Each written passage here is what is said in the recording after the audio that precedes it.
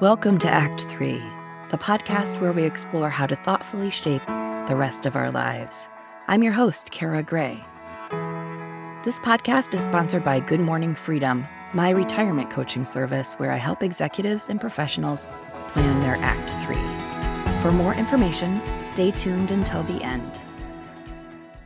Today, I welcome Diane Drey to the podcast. For 32 years, Diane led Snowbird, a 5-gallon bottled water company in the New York area.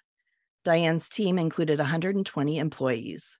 Her expertise is in financial control, marketing, and negotiations.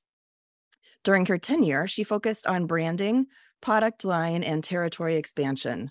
Growth led the company to leave its Manhattan roots and relocate to an expanded facility in Jersey City. In retirement, Diane founded and ran for 5 years a culinary travel business, which also brought serious chefs from around the world to Chengdu, China, to study at the Sichuan Institute of Higher Cuisine. Since 2008, Diane has been active with SCORE New York City, a volunteer business consulting organization. Diane has counseled over 1,000 entrepreneurs. Her focus is profitability, and she lightheartedly calls herself the money lady. Lots more on that later. From 2014 to 2016, Diane was chairperson of SCORE New York chapter, which has 100 volunteer members. Diane's most recent project is educating female entrepreneurs in money matters. She has developed the program called Money 101, a series of classes on personal and business finance to take the fear out of finance. Diane is also involved in a variety of real estate projects. She is experienced in construction, NYC DOB regulations, and brownfield site remediation. In 2021, she published a book that's a guide on how to comply and survive the NYC, the facade inspection safety program. Diane holds an MBA from New York University and is a graduate of the Harvard Business School Executive Education Owners and President's Management Program. Welcome, Diane. That is quite a bio and resume to get through. I'm incredibly impressed, and thank you so much for taking the time to talk to me today. Sure. Happy to do it. Cool. So I want you to start not at the beginning. We won't start at the beginning of your life, but we will start with your work at Snowbird, when you were, it was about 30 years of your career. And I want to know kind of what your daily schedule looked like, how much you were working, if you were finding any free time, things like that. Well, first of all, I was very fortunate to be born into a business family, and my family purchased this company out of bankruptcy in 1940. And I joined as I was graduating undergraduate in the very late 70s. And we were at that time located in Manhattan. We had a bottling plant where we put water in 5-gallon bottles, and then we distributed it throughout the New York tri-state area with our own trucks. Most of our clients were commercial establishments such as offices, schools, factories, warehouses. And my father passed away during those years. Our company was known at that time as Filtered Water Service. Pretty generic. I used to say it was so generic, even our own customers didn't know our name. So after he passed away, I took over the company. I was president. I was very young. I was 32 years old. I was trying to figure out which way was up and which way was down. It was a really challenging period. And it was mainly a male-oriented field. So I'd say 85% of the people who worked for us were men. We had women in the office, but we were talking about a repair shop, a manufacturing plant, truck drivers. So it was a new world for them also, listening to a young woman direct them. We had a lot of fun together. There was no one better than the people who worked in our company. And I to this day, I miss them tremendously. So one of my challenges, we had really exhausted the facilities in Manhattan. I went to look for a new place to move the company. And my biggest project of my life was finding an abandoned warehouse in Jersey City on a contaminated brownfield site, which I purchased with 100% borrowed money, and then began a huge renovation project to turn it into our headquarters and bottling plant. And I had a blast doing it. I love construction. I particularly love demolition. We tore down some of the flooring to make high ceilings. We set aside 1/3 of the building to rent out to another company because it was too big for us. We renovated the rest to be both our new bottling plant and our office headquarters. And we relocated in, I think it was 2000, out to Jersey City. From that point on, my day would start about 7 a.m. when I would jump in my car and try to get out at 7:30, try to get out to the office. I had 5 key managers who controlled different aspects of the business, and they were my direct reports. So a good part of my time was spent talking with them about what their latest crisis was. When you run a small business, there is no lack of crises. You never have enough I'm money. sure. You always have enough and never enough customers, and you're always trying to plug the holes. But being situated in this beautiful new facility that was very close to Manhattan ultimately became my ticket for retiring, because my competitors, which were Nestle and some other large companies, were trucking their water over 200 miles in order to get it into Manhattan.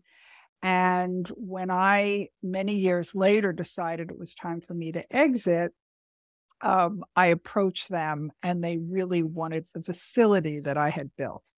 But on Nice. a day-to-day basis, I spent a lot of time talking to upset customers, because when they would call screaming and want to talk to the boss, I said, always put the calls through to me. And my biggest challenge was to see how long would it take before I could get them to laugh.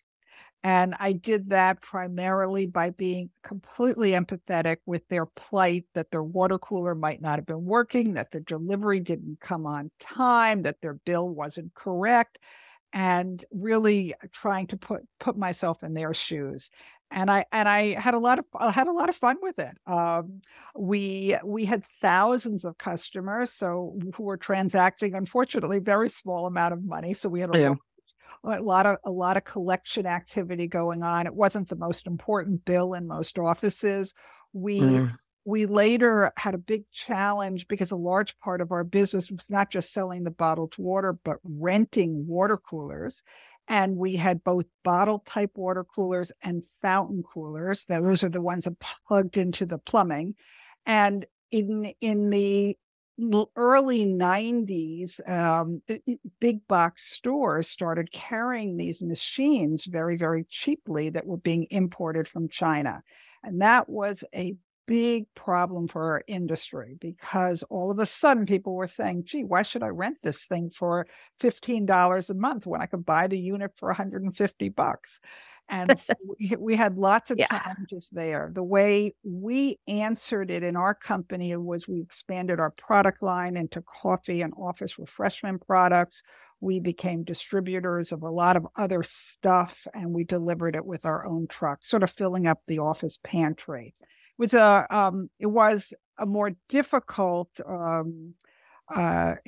road to go down, because we had so many. All of a sudden, we had all these inventory products. We used to have like 5 products. Now we had 250 products, and keeping track of that is really challenging.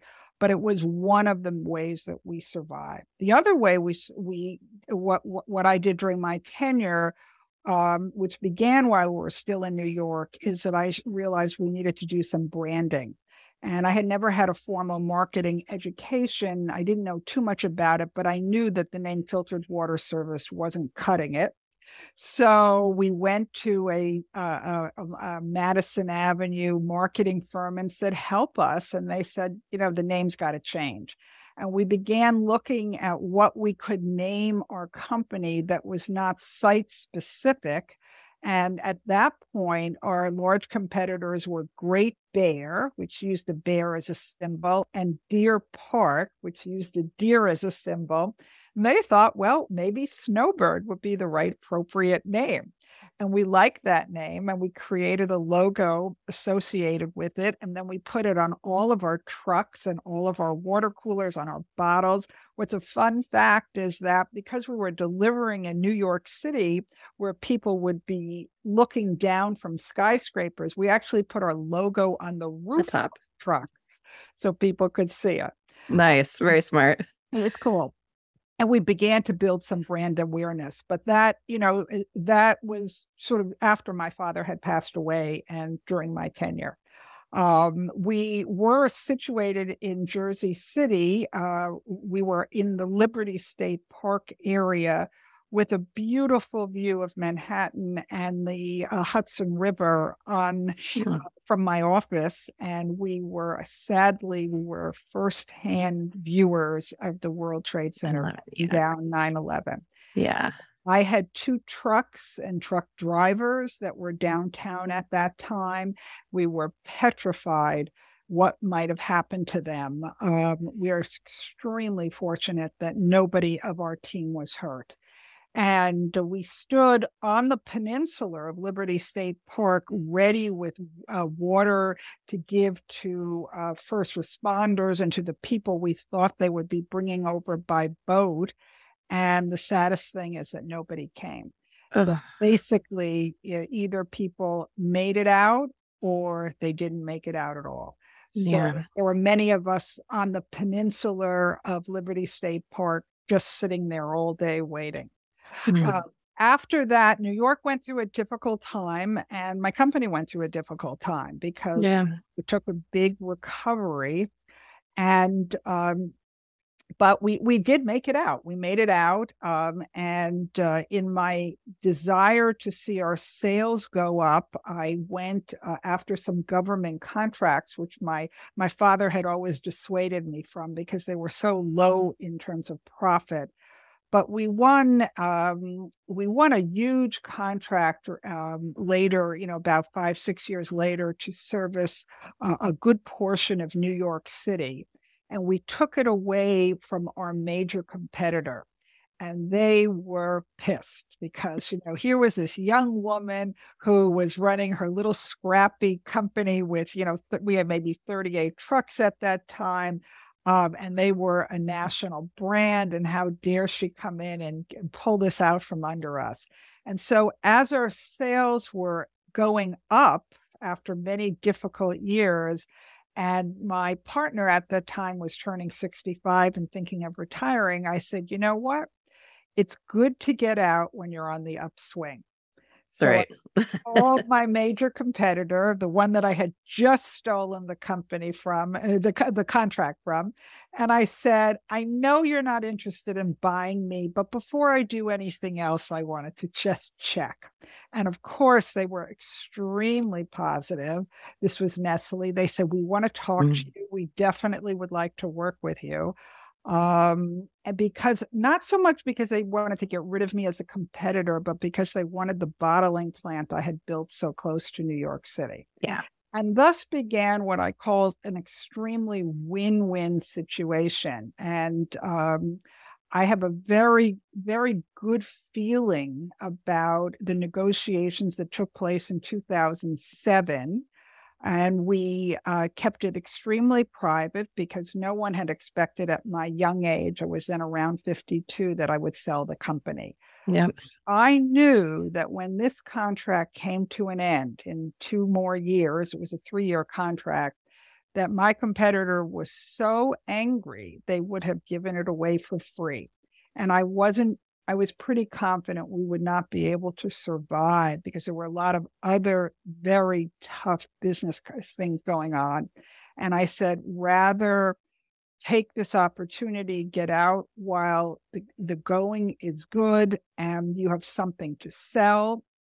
And so we made a handshake deal in 2007, and then we closed January 31st, 2008. And if those of you who are old enough to remember, at that point, the entire world fell apart. Sure did. We would never have made it through the 2008, 2009 recession. I'm fortunately, all of my truck drivers and many of my warehouse staff was retained by Nestle. It was heartbreaking to me. They did not take many of although they did take some of our office staff, but they were very, very pleased with the transaction. It went smoothly. I kept my word to them. I didn't play them off against anybody else. And I remember saying, they asked me during the end, they said, Diane, is there anything that you would like? And I said, well, yes, I said, I would. I said, at the end of the closing, after everything is done, I would like the head of your entire bottled water division to call me and say they are happy. And this was not somebody I was dealing with. I was dealing with the commercial 5-gallon end. And we closed. Everything went very smoothly. And 24 hours later, my cell phone rang. And it was the head of the bottled water, the entire water division for Nestle. And he said, I am happy. And that made me very, very pleased. They sent me flowers. It was a really great transaction. I did not sell that new warehouse that I had built. I rented it to them. And so we thus had a relationship where I was their commercial landlord for quite a few years. Ultimately, I did sell the building because I believe in diversification.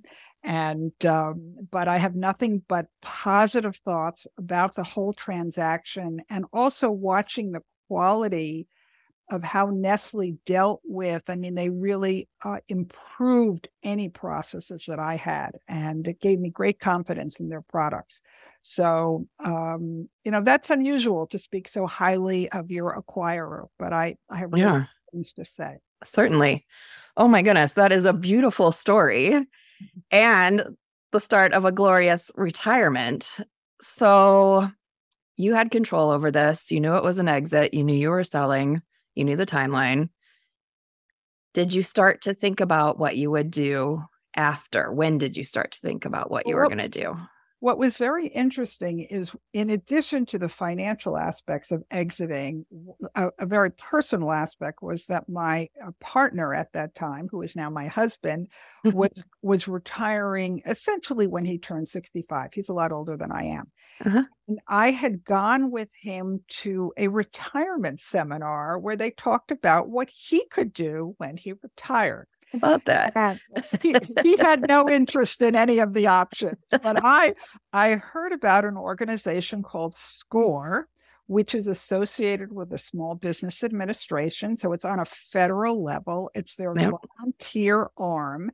And it's essentially retired executives who help coach and mentor for free entrepreneurs at different stages of their business. So I thought, this sounds like something interesting. And after I closed down more or less the day-to-day activities of my business, or what I had to be involved in, because even when you sell, there's a lot that goes on afterwards, I went in for an interview at SCORE, and it was love at first sight, because I could feel the energy was very much that business-oriented energy. Most of the people that I've encountered who were mentors were either presidents of their own companies, so they knew what it was to meet a payroll, which is always a defining aspect of being an entrepreneur, or they were very high up in a larger organization where they had significant managerial responsibility. And there's a great camaraderie among SCORE mentors, and that goes on there throughout the country. There are approximately 13,000 volunteers in SCORE in 300 local offices. I happen to report to the New York City office, which is one of the top 5 to 10 in the country. Yeah. And so I joined them, and I began mentoring entrepreneurs. And as I always said, during my 32 years, I made so many mistakes, so I may as well share them with you and see if I can help you prevent them. For sure. And as I mentioned, I have seen over 1,000 clients, but somewhere out over in, I've been with SCORE now 15 years. I'm still very active with them, but I have changed my role significantly. So one of my first role changes was to become in charge of the chapter, whereby I, led the entire team of this New York City chapter. And my push during my 2-year term was to increase membership and to bring in people that were not just direct mentors, but could support mentors by helping with marketing, helping with community outreach, helping with office organization. And we grew during those 2 years from 50 members to 100 members. So I felt pretty successful because, and I, in leading that charge. Since the next thing I did, which I started during that period, is I realized that most of our clients were smaller startups, or they may have had 2 or 3 employees. And I felt there was a middle market that greatly needed advice. Privately held businesses, often family businesses that had maybe 50 or more employees. But they didn't need just a one-off advice where they'd come in and meet with a SCORE mentor to get an advice on a problem. They needed more strategic advice and hand-holding. So I began a service out of New York City called the SCORE Advisory Board. And what we would do is we would put together a team of 3 to 4 mentors who would meet with a company on an ongoing basis for at least a year. And in most cases, it lasted about 3 years. We would meet 4 times a year as a team and catch up with the CEO and hold the CEO accountable to make progress on their overall goals. So the idea was not to be working in your business, as they say, but to be working on your business. Mm-hmm. And we were the nudge to the CEO. I mean, after all, most CEOs, it's a very lonely place to be. You can't turn to your employees for advice or friendship or help. They're your employees and your family member. While they mean well, they generally don't have the knowledge. So we would bring in people with diverse expertise. For instance, perhaps a person in finance, a person in marketing, a person in product development, and or whatever or maybe they were looking for acquisitions. The company, in order to grow, wanted to buy another firm. Or product expansion. So we would take 3 or 4 SCORE mentors who had expertise in those areas and assign them to the company to work on a ongoing basis. And that product from SCORE New York City is still active. It's wonderful for companies that have an executive team. If you just have a CEO running their own business, one-on-one mentoring is sufficient. But when you have a mid-tier of managers who sometimes also are afraid to communicate to the CEO what they really think, having this advisory board has proved really very helpful. So it's a great resource. I wish I had known about it when I was in business, unfortunately. Right? Yeah. I didn't even know about SCORE, but it's a wonderful, wonderful. So that was, first position, I was the chapter chair. Second, myself with the assistance of a friend of mine who was also SCORE mentor, we ran the advisory board practice. Then my third, after that, someone else very competent, more competent than me, took it over. My third and current project for SCORE is financial literacy. And while I was meeting with 1,000 entrepreneurs who were struggling to put together business plans, I realized that at the heart of it is that they had no knowledge of their own personal finances. They didn't have a budget. They didn't know what a personal financial statement was. They didn't understand their 401k plans. They didn't understand a match. They didn't understand vesting. They didn't know how to invest in stocks and bonds. They didn't know what diversification meant. A lot of people heard fancy things like, oh, I want to jump into real estate. They didn't understand the costs associated with it, getting in and getting out. And so I began a program, which is what I'm very actively involved in now, called Money 101. You're the money lady. I'm the money lady. And what I do in small interactive sessions, generally groups of about 12 people at a time, we do a segment. A segment is 5 classes on a particular topic related to money. Each class is 2 hours long.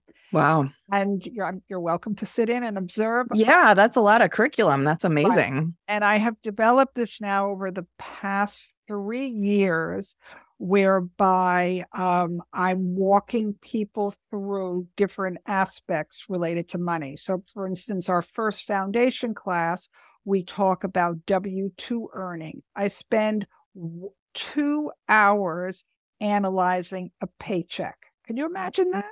Because when we talk about it, we talk about not only hourly earnings, salaried earnings. We talk about overtime. We talk about the withholding taxes, how they're calculated, what it means. We talk about estimated taxes. We talk about Medicare and Social Security, and what does that mean? Most of the students in my class have never checked their Social Security account. They have no idea what it's all about. Some of my students are immigrants. We then talk about 401k plans and the Family Medical Leave Act. And so and all of this is tied into then the W-2 and how to read your W-2. That's all in class 1. Wow. We talk about independent contractors. What are the tests for an independent contractors? If you're an employer, all the things that you have to be aware of. If you're an independent contractor yourself, all the other aspects you should be aware of to protect yourself. We then go on to I believe that there are 2 documents every household needs in order to assess their financial health. One is a budget, which is a record of all the cash that goes in and all the cash that goes out over a period of time, usually a year. I believe in doing a year, not by the month, just taking a helicopter view first. And the other is a personal financial statement, which shows you all your assets, what you own, all your liabilities, what you owe, and determining your net worth, which is the difference between the two. We then talk about credit and how to improve your credit score and checking on your credit. So that's all in the foundation. I won't go into so much detail. No, amazing. And this is I feel all the time, I think that financial literacy is it's something that should be taught even in high school, and it's not in this country. Well, I mean, I feel like that and understanding marriage and a contract and that it's a legal agreement and what all that involves, and then, taking care of children, there's just basic things that we are not taught. So I commend you for, putting together this program that's even more specific for people that are business owners, because they do need to understand all the financial implications. Yeah.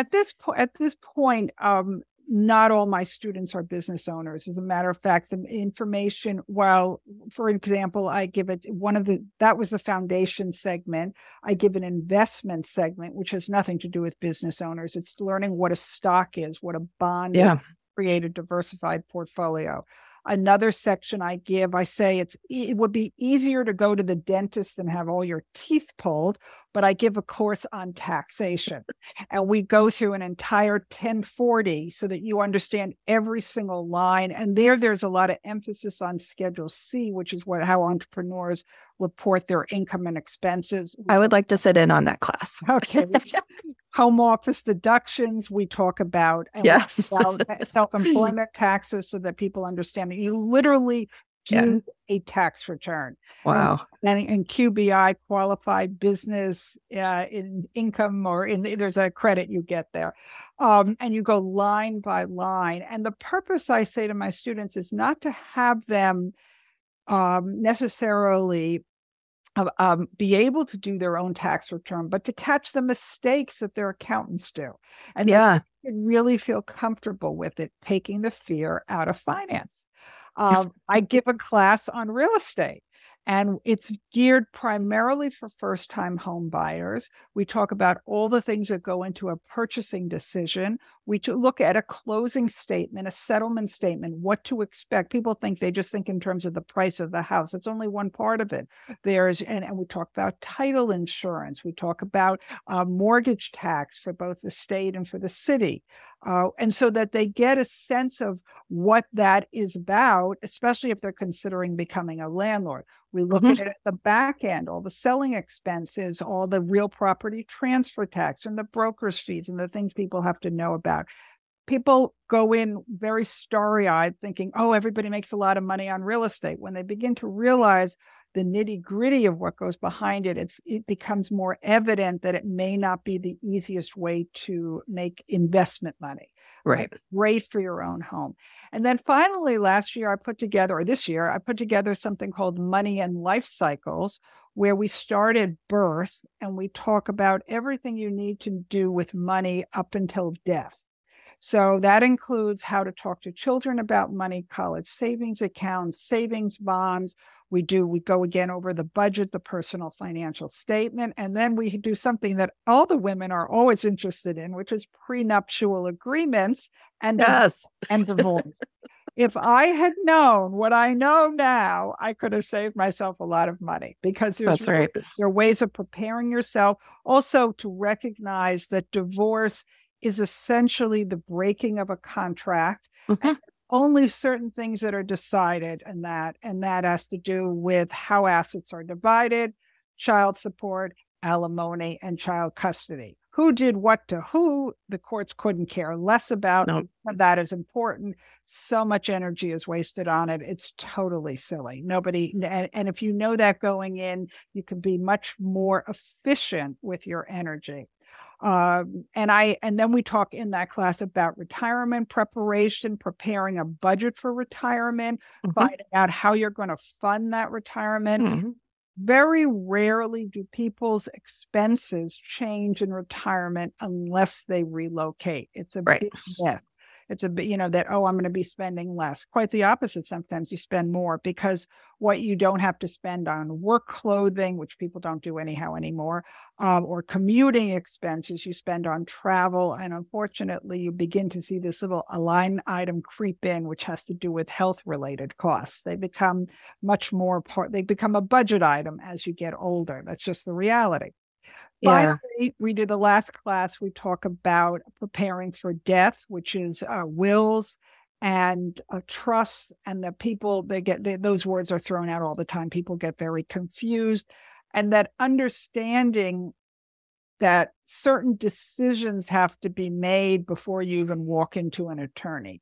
You have to know, who are you going to put in charge of your children? If you have minor children, who's going to take care of them? At least who you'd like to take care of them custodial wise, who would you like to take care of them financially, and putting these things in place. I try to touch a little bit on life insurance, when you need it, and specifically when you don't. That's sort of the whole cycle. So, oh my goodness. So these last two programs, they're through SCORE, but you don't have to be a small business owner to take part in them. Not at all. So the Money 101 program, which I've now on my fourth year, there's a tremendous amount of handouts and materials you have to give to students. It's pretty well developed, and I love SCORE. I love doing it through SCORE, but unfortunately, the way SCORE is set up, it is only promoted through the New York chapter. And I'm thinking now about ways to bring it to a larger audience. Yes. And it's not about, for me, fortunately, it's not about money. I do this on a volunteer basis, but what is the best audience to attract people who will be really engaged? At SCORE, there's this minor fee for participating in the program, but it's very necessary as far as I'm concerned, because if people do not pay for something, they don't take it seriously. Right. And even at that point, they still don't necessarily take it seriously. My classes are a tremendous amount of work. There's homework of 2 hours every week. And if you do not do the homework, the concepts are definitely not reinforced. Yeah. It's only for people who are really serious, which brings me back to a point that you made. many of my students say, oh, I wish I had known this in high school, or this should have been taught in high school. Unfortunately, my experience has been that people actually have to get themselves in trouble with money and have some experience working for any of this to make a big impact. Yeah. So I have had students in their early 20s, but they really haven't quite gotten it unless they're out in the work field. Yeah. Most of my students come to me in their mid 30s, and one of my favorite students is 79 years old. So amazing. You have to have some life experience for it to register. That makes sense. I know. Yeah. Still, some of it needs to happen in high school. Some baseline. We need to add that in. Oh my goodness. Well, this is terribly interesting. So right now they can only, they have to go through SCORE NYC to get to both of those last two programs. Oh no, Money 101 is a program of 5 segments. Yeah. And right now you register through SCORE New York City. And I have a calendar. If anybody writes to me, you're free to publish my email. I have no problem. Okay. If they write to me, you can publish my personal email. I will give them the calendar going forward for the classes for the balance of 2023 and 2024. Great. We're having a party of the women in August that have completed all 5 segments. So remember, 5 segments is 25 classes. It's 50 hours of classwork. It's kind of like a college course that they've made it through. That's worth celebrating. I love that. Worth celebrating. I'm very, very proud of them. And we have tremendous diversity among the people who take the class. But I am, as I said, I'm looking to, or people have suggested that it would be an extremely helpful class for new immigrants who really are clueless. But but I'm open to delivering the program under different venues. And that's one of the things I'm exploring now. What is the appropriate platform, I guess is the best way of putting it. Okay. Very good. So all of this SCORE business all this volunteer work that you've been doing and on these programs you put together, how much of your time does that take? Compared to your work time in the office? What is it replacing? I would say a lot less? I spend, as many people do who are retired, I spend a tremendous amount of time on physical health. Okay. So out of my day, I am almost always busy from 8 a.m. until at least 11 with something related to going to the gym, taking a spin class, doing weightlifting. Excellent. There is no doubt. And all the other people there have a lot of gray hair, just like me. And that's definitely a focus. Regarding my SCORE activities, I'm probably spending about 6 to 8 hours a week on it. And that includes preparing material for the class, one-on-one mentoring of my students. So many people, once you take a class with me, you are entitled to lifetime, unlimited private mentoring at no cost, which I do as part of my volunteer efforts on your personal situation. So I talk to women who are in the middle of a divorce. I talk to people who are thinking about buying a house. I talk to people who have problems with the IRS. I talk to people who are planning for retirement. Everyone's story is a little bit different. And sometimes they're much more comfortable speaking in a private session. I often speak to a couple. So it's, if they're married, it obviously makes most sense to have both parties in my mentoring session. So I guess I would call myself a financial coach. And I try to encourage people to get the knowledge so that they don't have to rely on professionals And I don't mean not use professionals. I Yeah. mean rely on professionals. So if Right. you understand how your tax return is done, you certainly can have an accountant, and that's a great thing to have. And and it's worth the fee that you pay, but you should be able to understand it. If you want to create a stock and bond portfolio or a mutual fund portfolio or a target date fund portfolio, you should understand exactly what's in it. But you may want to run it by a financial advisor who's certified and get a second opinion. There's nothing wrong with that. So my idea is that to give people knowledge. I'm always all about imparting knowledge, which comes to my last project I could talk about, which is my book. My book. Yes. Yes. So I've been involved in real estate for about 40 years. And I've been both a commercial landlord, or commercial tenant, and a residential landlord and residential tenant. And I am currently president of my condominium in Manhattan. So I don't know where you're located, Kara. I'm in Chicago and also live in a condo building, and I am not on the board. Okay. Well done, you. Okay. Well, if you walk around the cities of both New York and Chicago, you will often see a lot of scaffolding up. And the reason that scaffolding is up has nothing to do with new construction. It has to do with both of these cities, Chicago, because I spoke to an engineer in Chicago. I know, some people there. I live in an old building. I know exactly what you're talking about.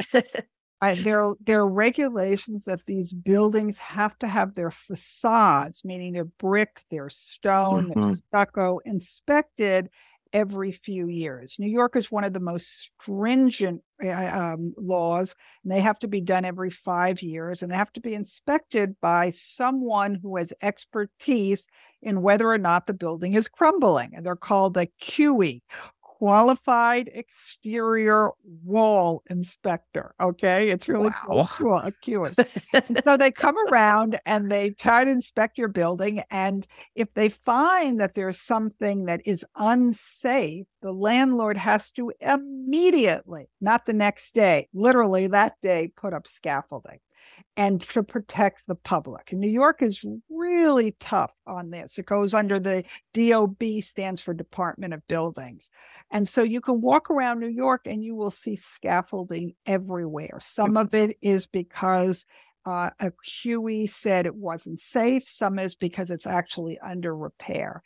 And so when co-ops and condos face these projects, they really don't know where to start. They don't know all the players that are involved. And I know I was one of those people.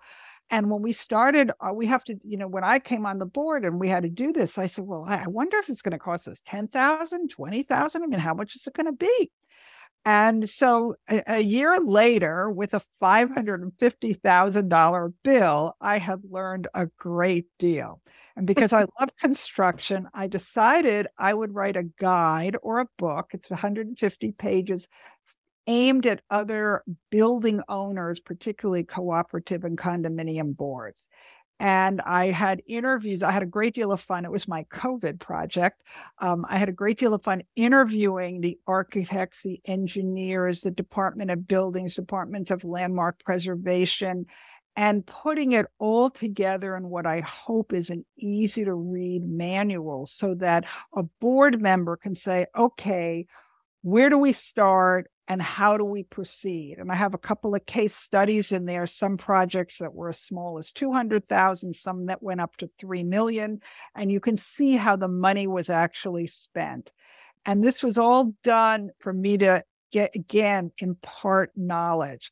But it's the most boring subject on earth. I mean, how bad can it get?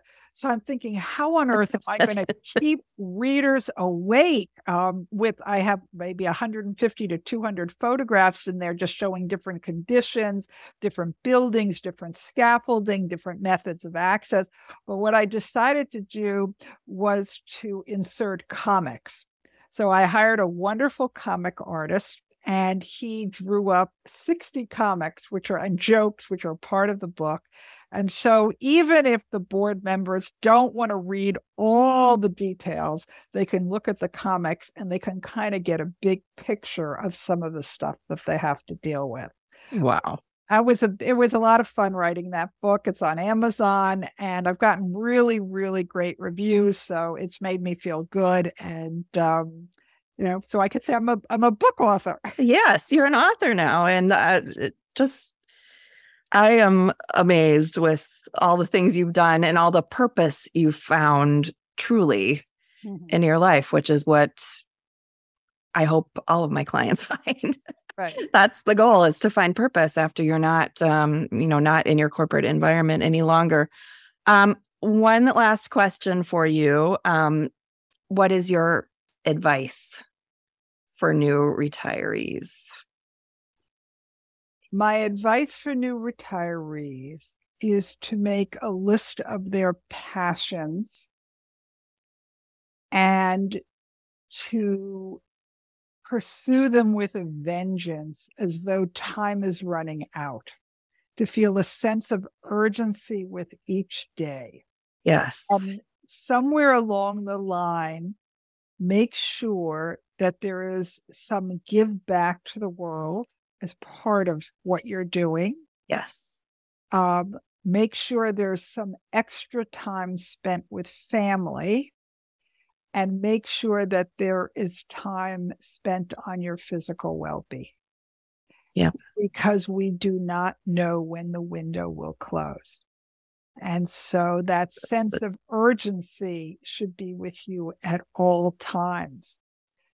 And I'm always looking for what's going to be my new project. I love it. Diane, thank you so much for your time. This podcast is sponsored by Good Morning Freedom, my retirement coaching firm. I help executives and professionals plan the non-financial part of their retirement, like how to discover new purpose and how you want to spend your time. I offer a one-on-one coaching retirement blueprint package where we work together to discover some new avenues of exploration for your Act 3. This coaching is completely custom and will provide you with a ton of resources and support as you transition to this new stage of life. For all the details, please go to goodmorningfreedom.com/services.